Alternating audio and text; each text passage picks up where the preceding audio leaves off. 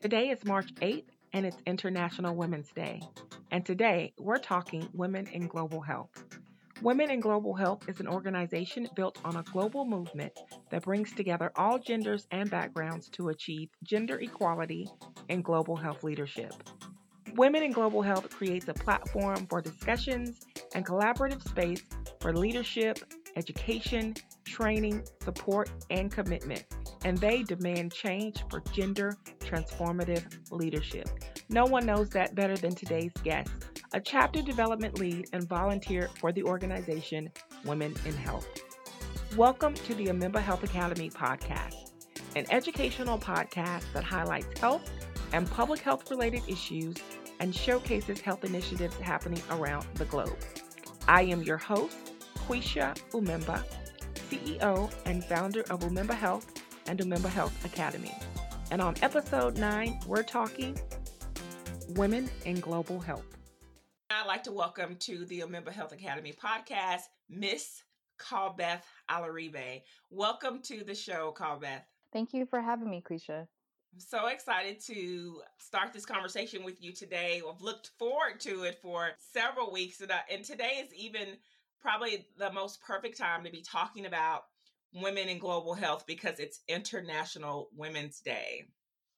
Definitely. I'm super excited. I know I've been wanting to talk about this topic for several weeks now. So it's perfect timing that we're able to discuss the day, especially the day that it actually falls on, and just talk about women leadership in the healthcare sector. Absolutely. So let's just go ahead and get in. For the listeners that are listening in, Calbeth Alaribe is both a healthcare professional and a scholar. Today, she's going to be wearing the shoes of the chapter development lead and volunteer for Women in Global Health. And Calbeth, please tell us how you got involved with Women in Global Health and exactly what the organization is and what they do. Women in Global Health is a global movement, an organization that brings together all genders and backgrounds to achieve gender equality in global health leadership. So within the organization, we truly believe that everyone has a right to attain equal levels of participation in leadership and the decision-making process regardless of gender. And I happened to come across this organization during my final year of my Master's in Public Health program at Emory. I was taking a global health ethics course, and we were specifically talking about women in the healthcare sector and their struggles and obstacles that they face when they are trying to get into top leadership positions. And Women in Global Health just happened to have written an article in The Lancet focused on global health leadership. And so I was really intrigued, very interested. And so I ended up reaching out to them and asking if there was any way that I could potentially volunteer or work for them. And the executive director, Rupa Dutt, amazing woman, she basically was looking at my resume and said, maybe you could be interested in possibly project managing for us. So I ended up doing that in 2018 and loved it ever since. So since then, I've been focused on spreading the movement globally as a chapter development coordinator and lead.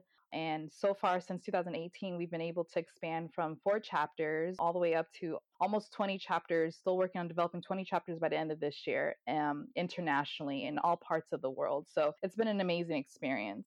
Oh, wow. So where did the 4 chapters start off? So the first 4 chapters, there's one in DC, there's one in the Midwest, the US, then there's one in Somalia, there's a hub in Kenya, there's one in Germany, one in Sweden, and then we recently added on Pakistan, India, Finland, soon to launch as well. But by the end of this year, we hope to have at least one chapter in each continent and at least one chapter in each region of Africa.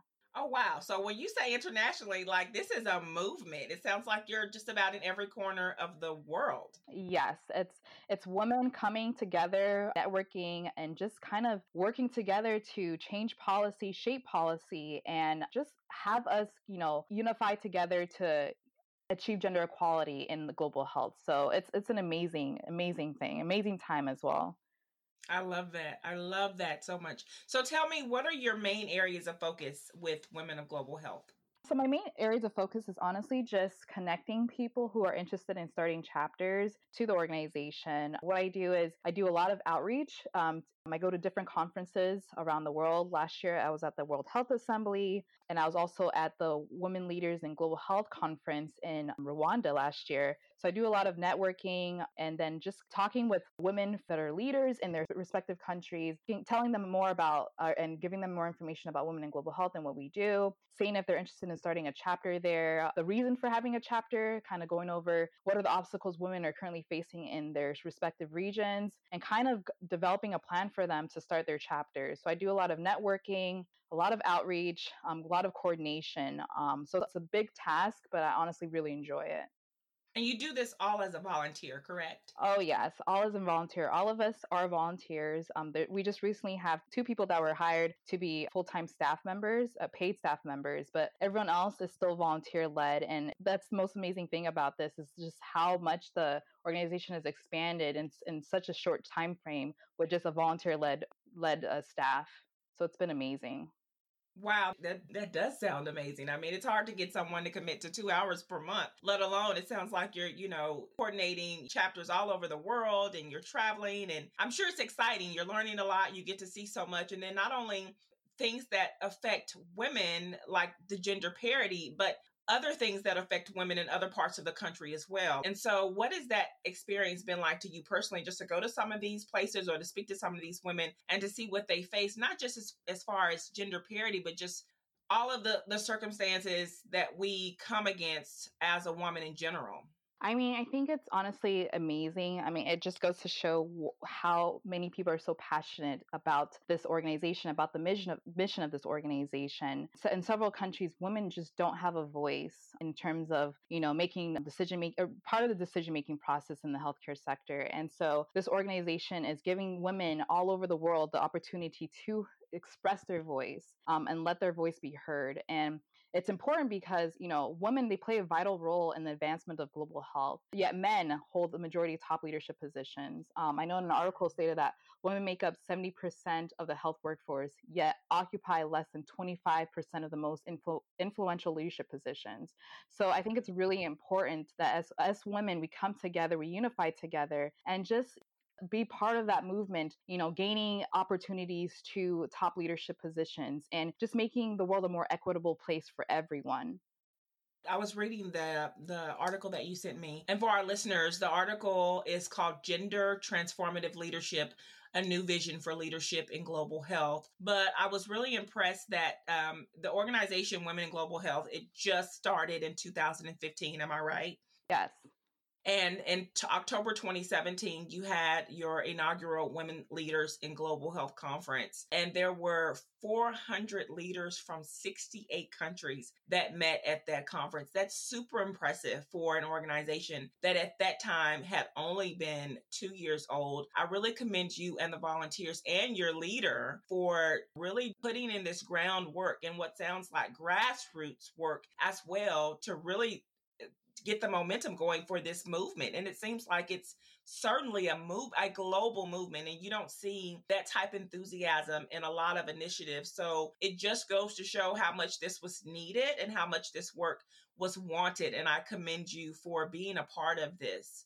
Thank you so much. I mean, I think for everyone, when the first thing they ask us is like, why did you join? And, meaningful engagement of all people for sustainable global health is something that everyone within the organization is truly passionate about. A lot of us still have full-time jobs on top of being volunteers. So it's an amazing, amazing thing to see people so passionate about something that regardless of how much time they actually have to contribute to the organization or how much time that they have, doing other things, they're solely focused on ensuring that the passion and the drive of this organization comes to fruition. So I want to switch gears a little bit and talk about, it's March the 8th, it's International Women's Day.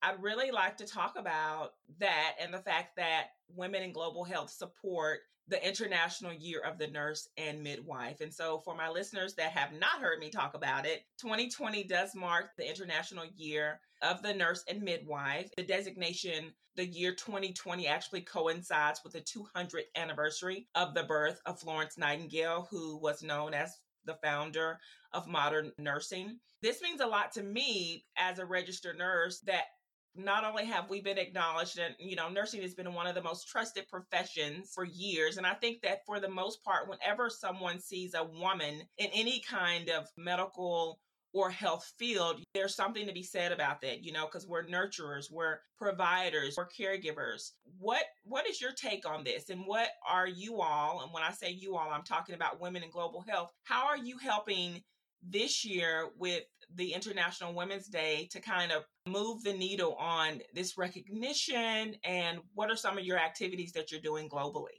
I mean, yeah, it is the year of the nurse and midwife. And this is the first time in history the nations of the world will unite in the celebration of nurses and midwives all over the world. So this year is really important and very essential. Basically, advocate for nurses and midwives everywhere.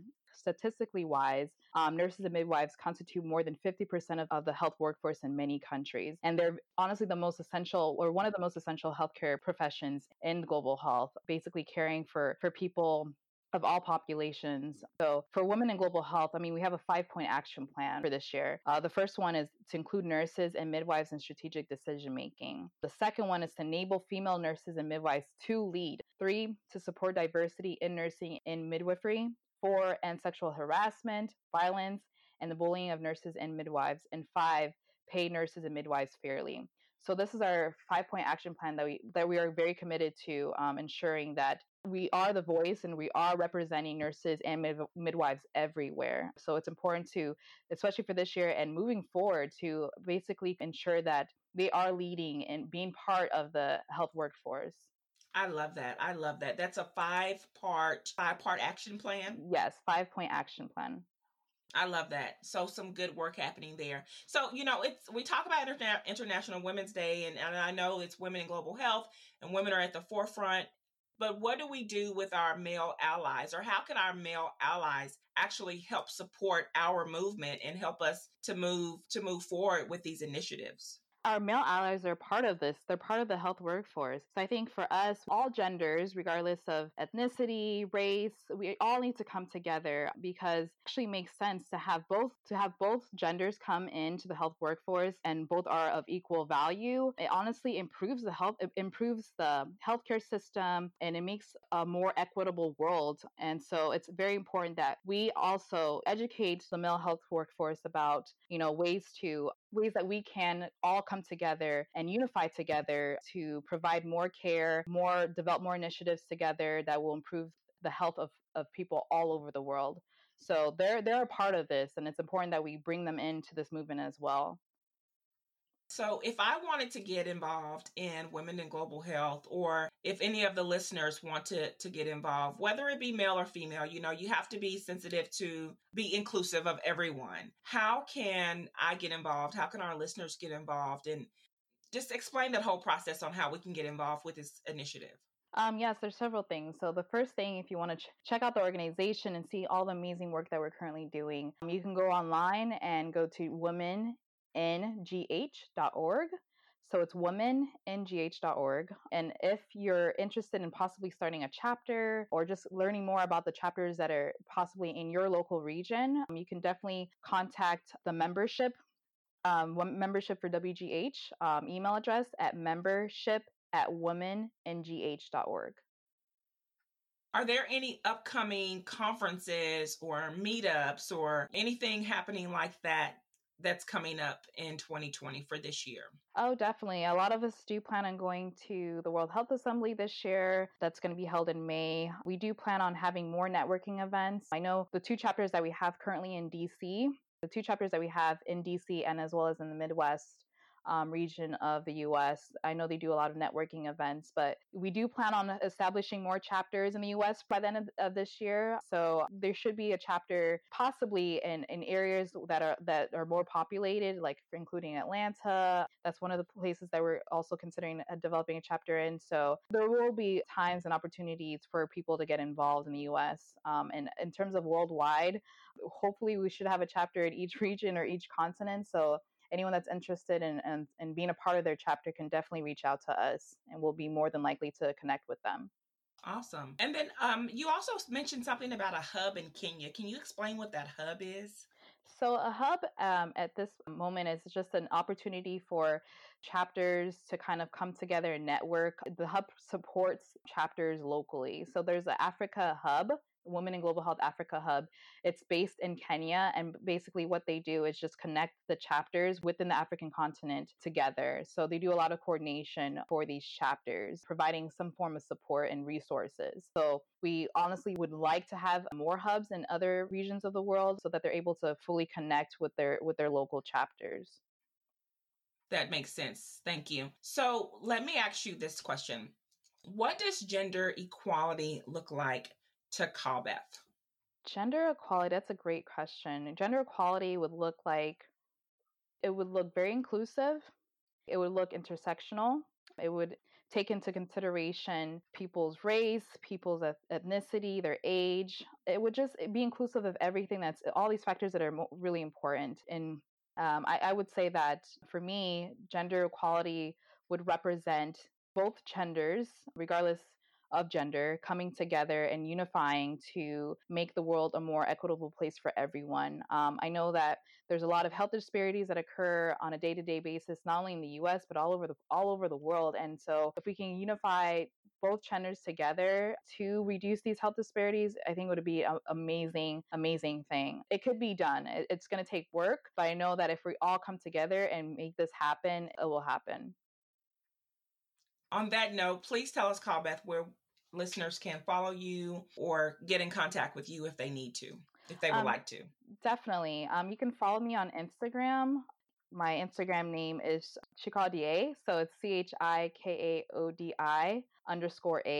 And then they can also follow me on Twitter at Calbeth Chika, CHIKA Alaribe, ALARIBE. Great. And I just want to mention also that Women in Global Health, their Facebook page is Women in Global Health. Twitter, it's at Women in GH. And on LinkedIn, it's Women in Global Health as well. And I don't think there is a Instagram page for Women in Global Health, is there? Oh, there is. Yes. Oh, okay. Can you share that with us? Yes, it's Women in GH. Women in GH.